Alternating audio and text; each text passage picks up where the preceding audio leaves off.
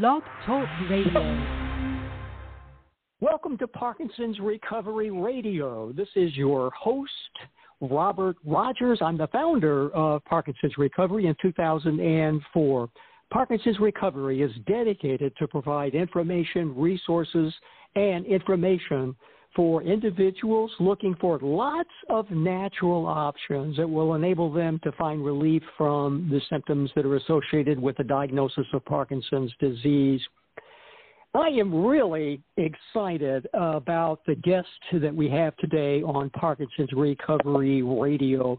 Dr. Mario Martinez is a clinical neuropsychologist. Let me say that again, not just a psychologist, but a clinical neuropsychologist.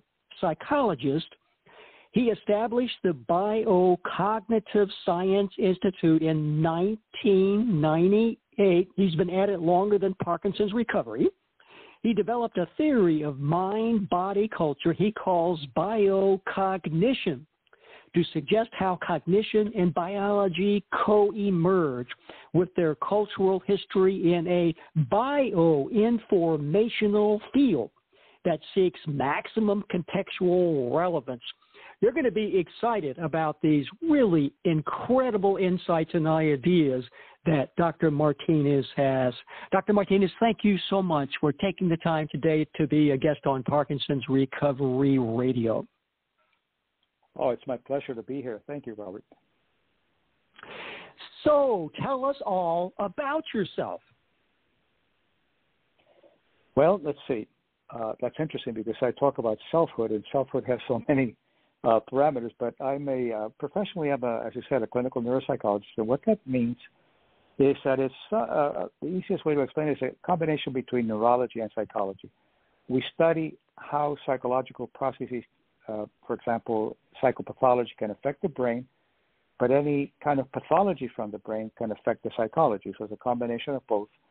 And we do quite a bit of work in the value of neuroplasticity. Brain can adjust itself. So if you think of the brain as a computer, which is not, it's a different process, you would think that it would be a computer where the software can actually modify the hardware. And that's how the brain works. You can modify brain structure and brain neurochemistry. And that's good news for neurodegenerative kinds of illnesses like Parkinson's.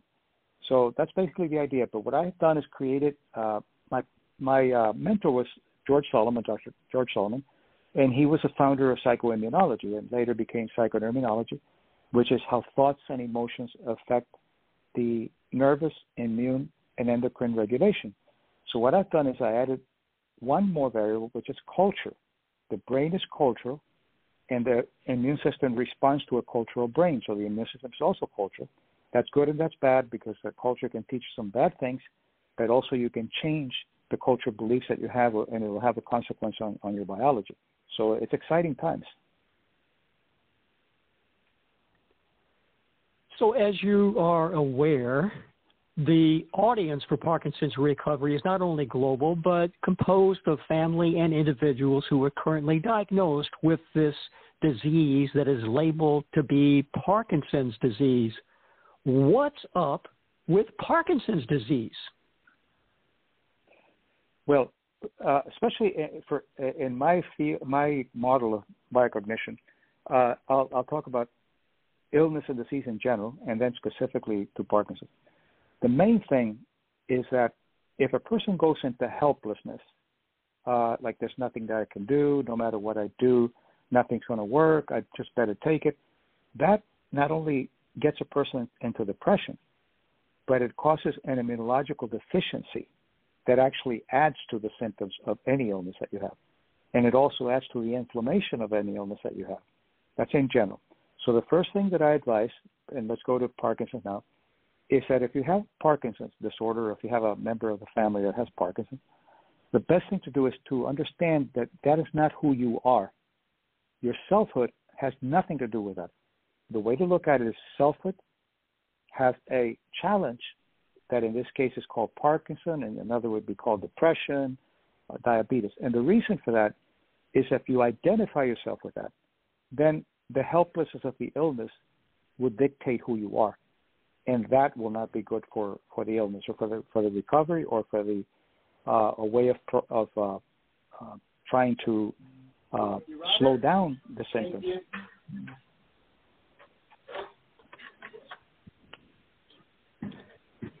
So for persons who have this condition, what steps can they take? Well, let's go to the neurochemistry first, and then we'll go from there, because the plasticity of the brain is the thing to keep in mind here. We know, or at least we think we know, because nobody has all the answers, that it has to do with one of the neurotransmitters, dopamine. And dopamine is made from a gene, DR4, that happens to be in the 11th chromosome. That's the genetic component of it. And dopamine is involved in many processes: heart rate, the regulation of medication, how it's excreted from the body, depression, movement in the case of Parkinson, and Parkinson's, as far as we know, is that it affects a part of the brain, the striatum and other areas of the brain, that happen to be where most of the dopamine receptors are. And then that affects the person's movements, and it affects also the depression, because depression is a loop. By the symptoms, you get depressed, but also depression can cause problems that make the symptoms worse. So it's like a loop. So given that, we know that there's certain deficits when your dopamine goes down, and then you take L-Dopa or other kinds of medications to increase the dopamine transmission in the brain, because it's a neurotransmitter. It's information that goes from one neuron to the other. But then what happens? We know that these are the deficits, but how are other ways that the brain compensate for the things that are lost from that particular problem? Well, first, depression. To deal with depression, you have ways of specifically handling depression, and that's something that we can talk about. And second, that there are ways of increasing dopamine without necessarily with a medication. So it can help the medication, but it also can create its own generation of dopamine and other biochemistry that actually helps Parkinson's. One of the ways to do that is that you have to have a mindset first. The mindset says, okay, there's this challenge that I have, and in this challenge that I have, I'm going to do some things that are going to change my life in a good way. But the good thing about it is the things you're going to do for Parkinson are things that centenarians do. I work a lot with centenarians, people who are over 100, who are healthy. So all the things that I'm going to tell you are not only good for Parkinson, but are good for longevity in general. So the first thing is that how can you increase dopamine, and how can you increase neurotransmitters like serotonin and so forth that actually help depression? Well, the first one, exercise. Exercise is extremely important, especially if you kind of do any exercise that's called burst training. And it has to be something that you like. If you like swimming, then swimming. If you like walking. Running, I wouldn't recommend, because running, you're going to have problems with your knees. But any kind of exercise that brings your heart rate up to a maximum level based on 80% of your base pulse and so forth, and then slow it down. So, for example, let's say you like to walk, and you're able to walk, and the tremors are allowing you to walk. You walk for about 90 seconds, as fast as you can, as fast as you're permitted with your movement, and then you slow down for 30 seconds, and you do it again. During those 30 seconds, what's happening is you're beginning to secrete human growth hormone, which is anti-inflammatory, which promotes also the creation of dopamine. It's an antidepressant, kinds of values. Plus, it's really good for cardiovascular conditioning. That's one. The other one is that we know that creativity is related to dopamine.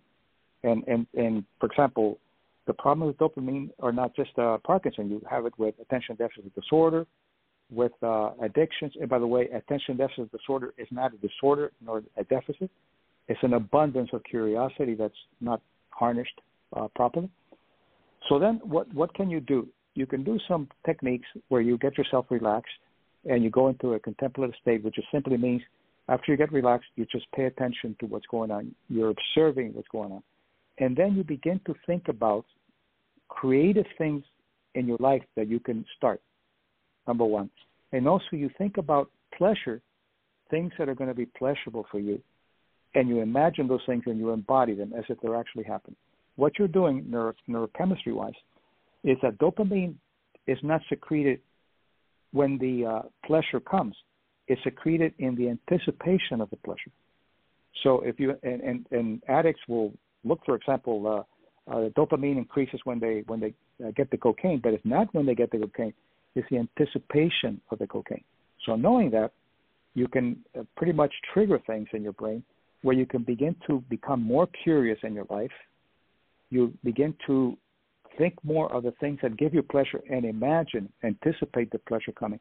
Those are indirect ways to increase dopamine, and it actually it decreases the symptoms and the extrapyramidal and all the kinds of things that happen.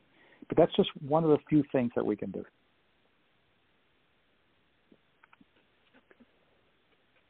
So when you suggest a person can go into this rather relaxed meditative state and begin to connect to pleasurable events, if a person is thinking, oh, I've always wanted to go to Spain, but that's never going to happen, so I'm not going to think about it, is the idea, well, wait a minute, if that's a pleasurable thought and potential experience for the person, they really ought to go there and begin to anticipate what it would be like to be in Spain? Yes, because otherwise that's a good point, because you kill it. If you do a killjoy, you'll kill the patient value. And I'll give you an example. Centenarians think, I've come up with what I call the causes of health, and this is what I've observed after studying hundreds of centenarians all over the world. They have something that my mentor called healthy narcissism. They think that everybody loves them. And to think that somebody loves you, it's an as-if world, has the benefits as if you're actually really being loved. You have endorphins, and including dopamine, serotonin, all these wonderful things, because your biology will go to the as-if belief that you have.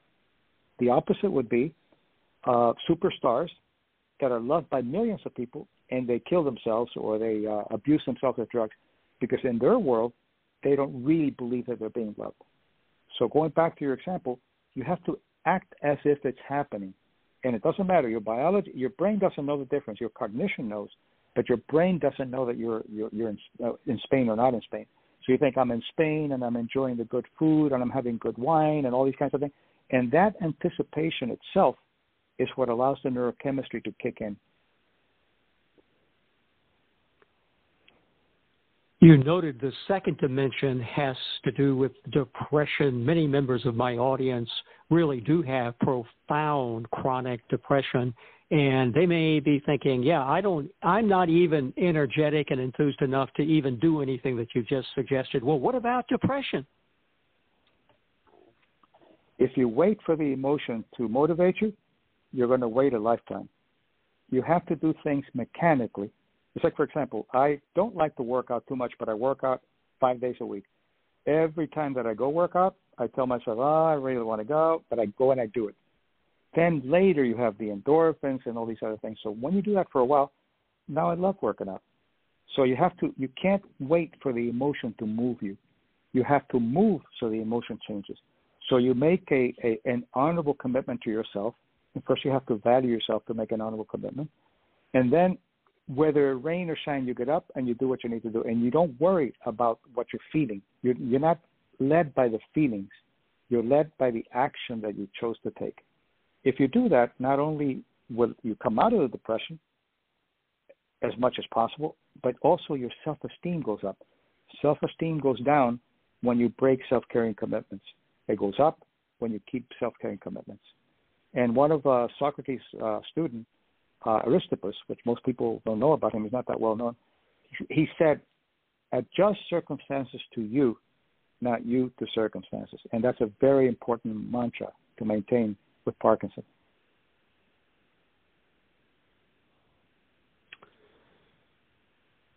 So a number of people have a true challenge with their thoughts about what this condition means.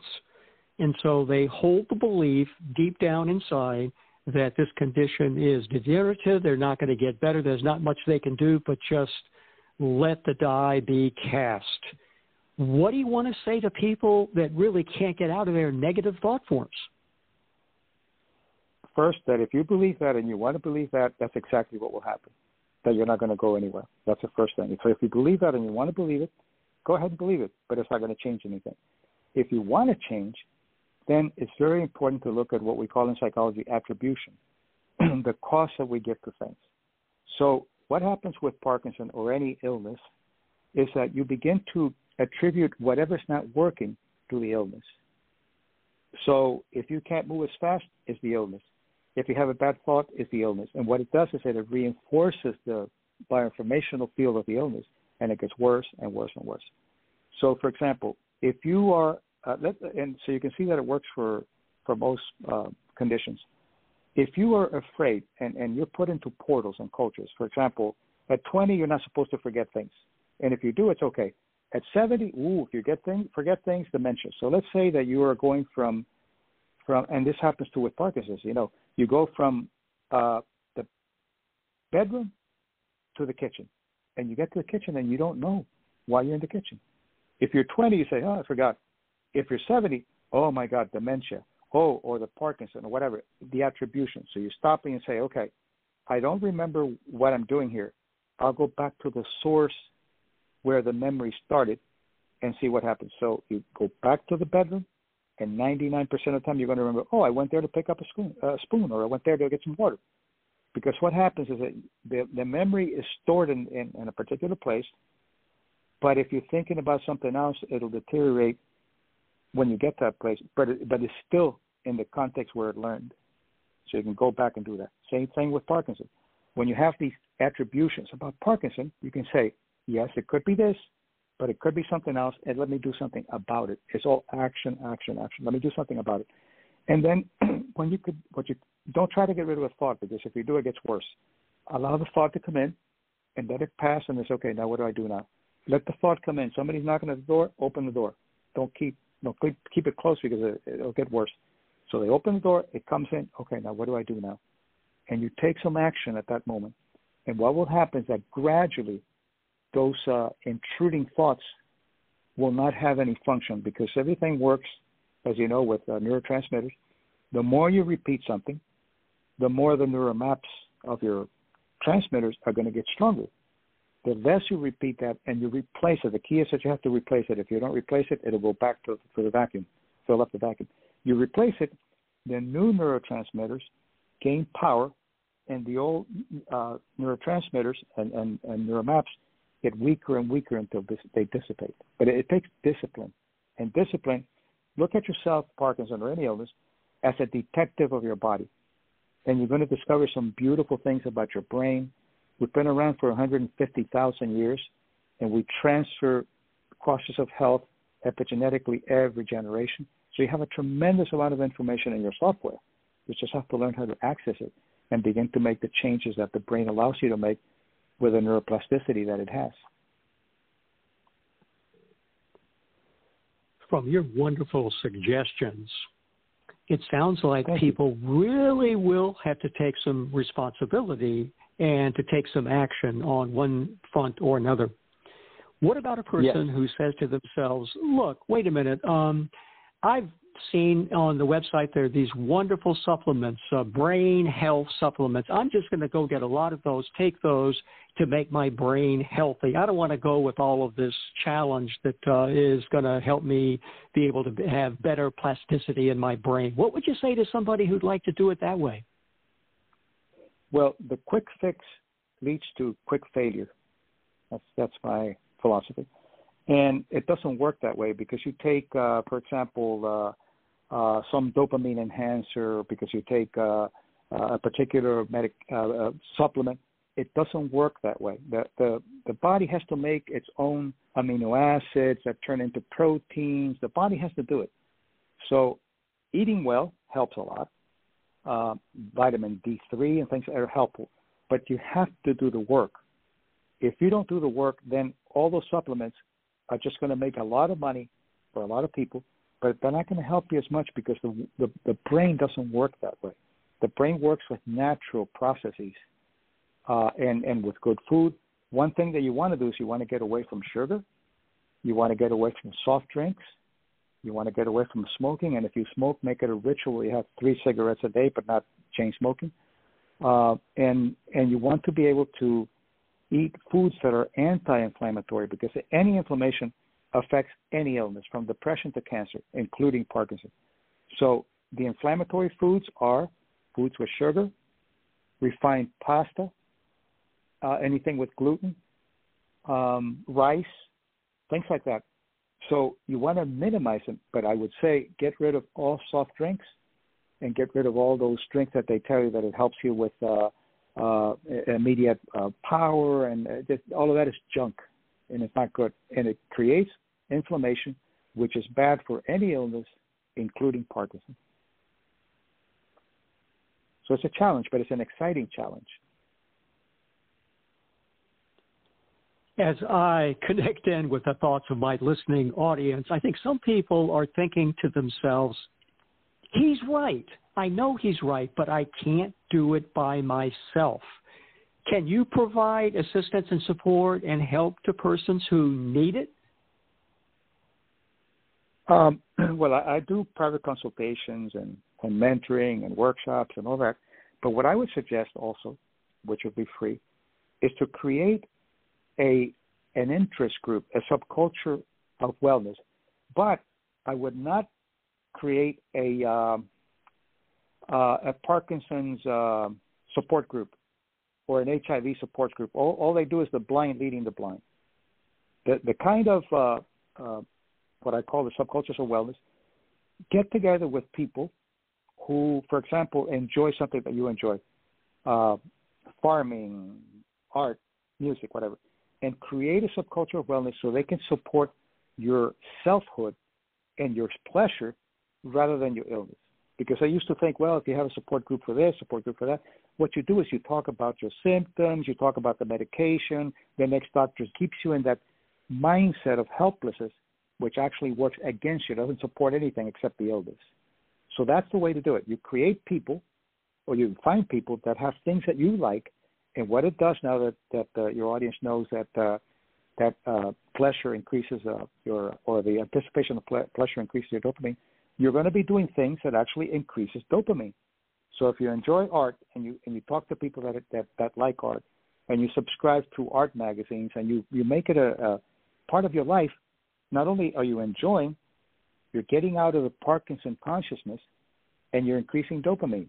So it's a win-win.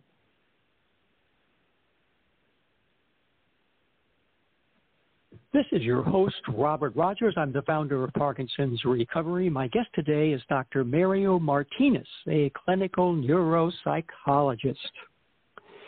Dr. Martinez, you have a wealth of resources available on your website.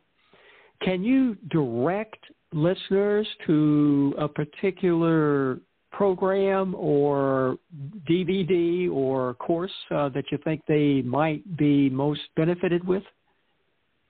I think if they go to my website, to biocognitive.com, they can look at all the things that are available and things that just in general that will help in developing self-esteem and developing selfhood to make things easier. But also I have over 130 videos that are free on my YouTube channel, and it's Dr. Mario Martinez YouTube channel, and you'll see all kinds of things there that may not be related to Parkinson's, but it's related to wellness, and it's related to dealing with any kind of challenge that you have in your life. Because you made a good point. Some people are just not willing to do anything, and partly not because they're lazy or anything, it's because their self-worthiness has gone down. And I teach a lot about how to bring your self-worthiness up, how to increase your sense of value, so that then these things become meaningful to you. Because if you don't care about yourself, you're not going to do anything. So that website is the following. It's biocognitive.com, and I'll spell that for members of my listening audience. B as in boy, I as in interest, O as in over, C as in cat, O as in over, G as in go, N as in no, I as in interest, T as in Tom, I as in interest, V as in Victor, and O as in, E as in every.com, biocognitive.com. And then to search on the YouTube for all of these wonderful videos that will be very helpful.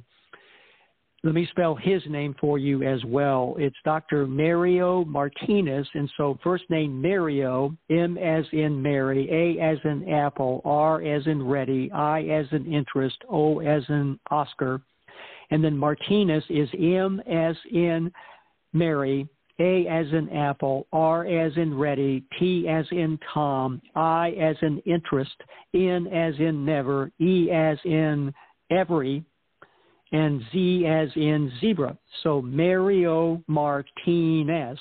So YouTube, if you'll search on his name, you'll be able to then begin to ask us many of the wonderful videos that he has to offer. So, Dr. Martinez, are there any specific little routines that you might want to suggest people can do other than what you've already recommended? Yes, there's several things. When you get up in the morning, you have to clean up the dreams and processes that are going on while you're sleeping so you don't dump them into the day. And before you go to sleep, you do the meditation that I'm going to tell you about, so you don't dump the day into the dreams. So again, it's like a vicious cycle. So when you get up, rather than getting up immediately, sit up on the bed, allow things to come out from the night. Don't look for them. Just watch a film that you don't know what the film's going to be. You may have some dreams, you may have some thoughts, you may have nothingness, but what you're doing is you're dumping the things that could get you into the routine of putting yourself down and depression and all that.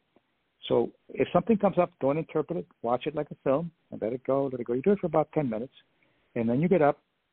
And one of the things you can do whenever you're ready, depending on how much ability you have to move, something that's going to help you, because one of the things that happens with Parkinson is it affects the motor, the movement, and the smoothness of the movement. So there's something called the Zen walk.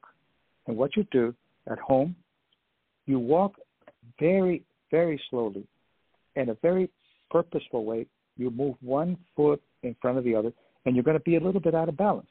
And if you need a cane, use a cane to teach your body. You move one foot after the other, one foot after the other. And as you do that, the brain, when the brain is out of balance, when the body's out of balance, the brain pays much attention to what's going on. That's why when you're riding a bike and you're learning, you go from the left to the right. That's a proprioceptive kind of learning.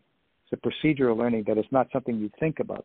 Proprioceptive is orienting you in time and place, and procedural is something that's not conscious, but it's repetition. Repetition trains the body. So you're going to train your body to have better balance and to have smoothness of your movements. Then also you can practice Tai Chi, very slow movement, and you make them as smooth as you can. What you're doing is you're retraining your brain to work and compensate for the things that the lack of dopamine is not doing for you. And then, of course, create an exercise that you like and be meticulous about it. If you don't do it one day, don't beat yourself up. Don't put yourself down. Say, okay, I didn't do it today. All right, I'll do it tomorrow. And then you do it tomorrow. And that is the way to indirectly build your self-esteem, and which allows you then to be worthy enough to do these things. So it's one is building upon the other. The other thing you can do is you can do in the middle of the day, you can do a bit of a meditation. Just sit comfortably and do the technique that I talked about, where you start thinking about all the wonderful things that you want to do. Now, obstruction is going to come in. No, you can't do that because you're too old or because you're sick. Right? Let it pass, take a deep breath, and go back into the meditation where you're creating that beautiful future that you want. That's when you create neurochemistry. So by doing that every day, after a week, you're going to find some very significant changes, and you're going to feel really good about yourself, and that will move you into doing things even more and more. And it's been shown that you can actually diminish significantly the deterioration of the illness, and then you can have the same longevity as anybody else, doing these kinds of things and by diminishing the helplessness that you learned from the illness. I understood you then to say just now that it is not inevitable that people will degenerate if they have a diagnosis of Parkinson's disease, that in fact they can actually get better. Yes, and they can definitely decrease the speed of the deterioration or actually hold it back, completely block it in some cases. And remember that when they give you a diagnosis, they're giving you a diagnosis of what happens on the average. But that doesn't mean that that's what your sentence is.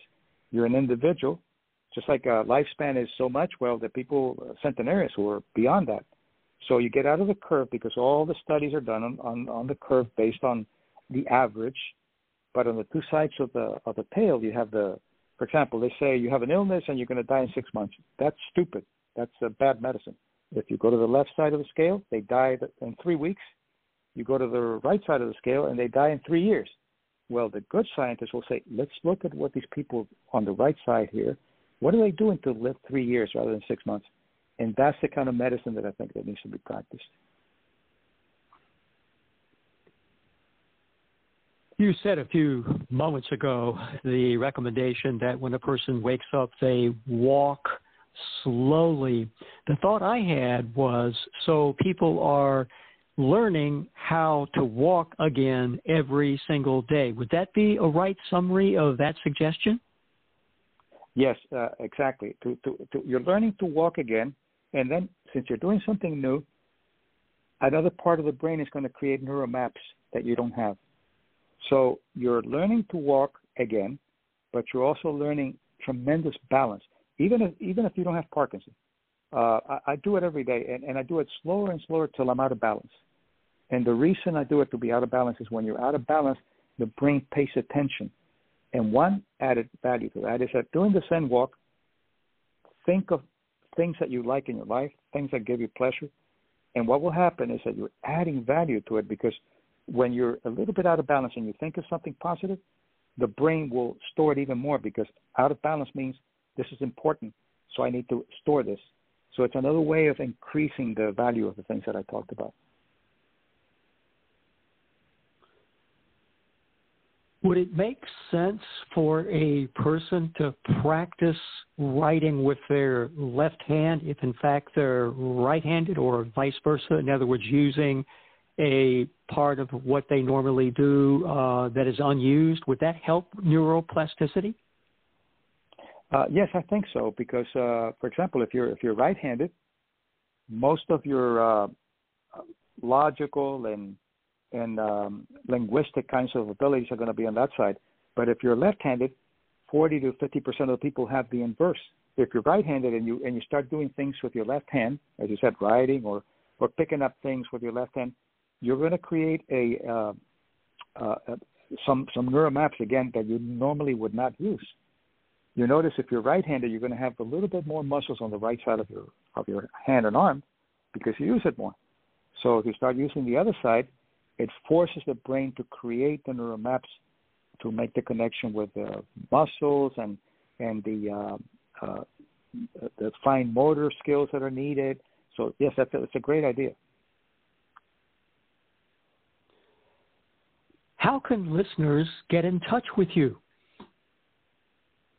I think through the website is the best place to do it, because I get a lot of emails, and of course I can't answer most of them, but I do try as much as I can. But that would be the first step, to go to the website and see what's available.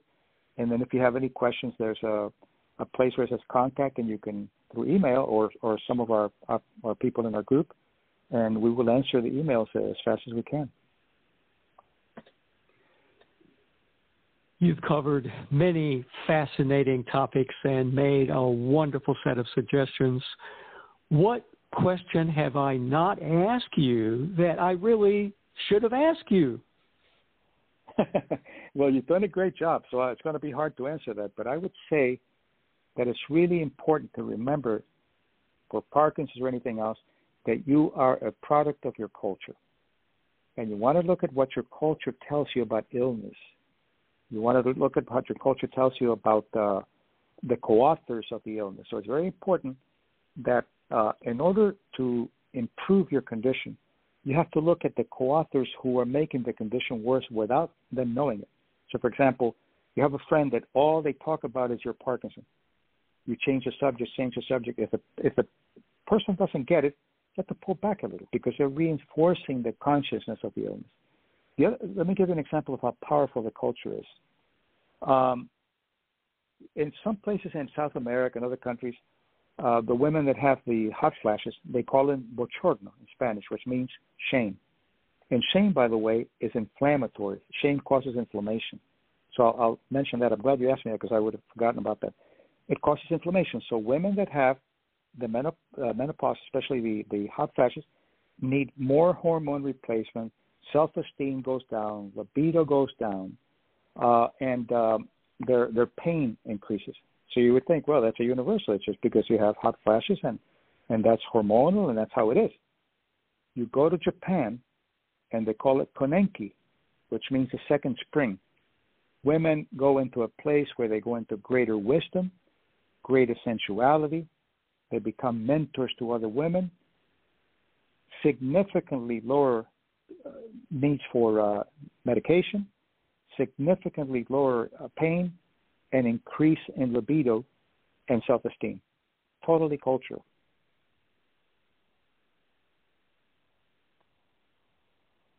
As listeners reflect back 1 week from now on having listened to this incredibly insightful and helpful interview with you today, what would you most like them to remember? The plasticity of the brain, the ability of the brain to readjust and to learn in areas that it hasn't learned. That would be the most powerful message. And that you have to allow yourself to feel worthy before you try any of these things. And when you try these things, again, it's like a loop. You try it, you feel better, you feel better about yourself, you do more. It requires a commitment because you're worthy of a commitment. That would be what I would say. Dr. Mario Martinez, thank you from the bottom of my heart for taking the time to be a guest on Parkinson's Recovery Radio. It's my pleasure. Thank you, Robert, and congratulations for the work you do. Dr. Martinez's website, once again, is www.biocognitive.com.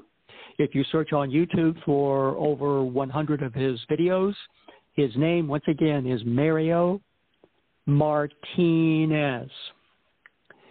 And that's what's happening here on the shores of the Puget Sound, where all the women are smart, all the men are handsome, and all of the children are truly loved.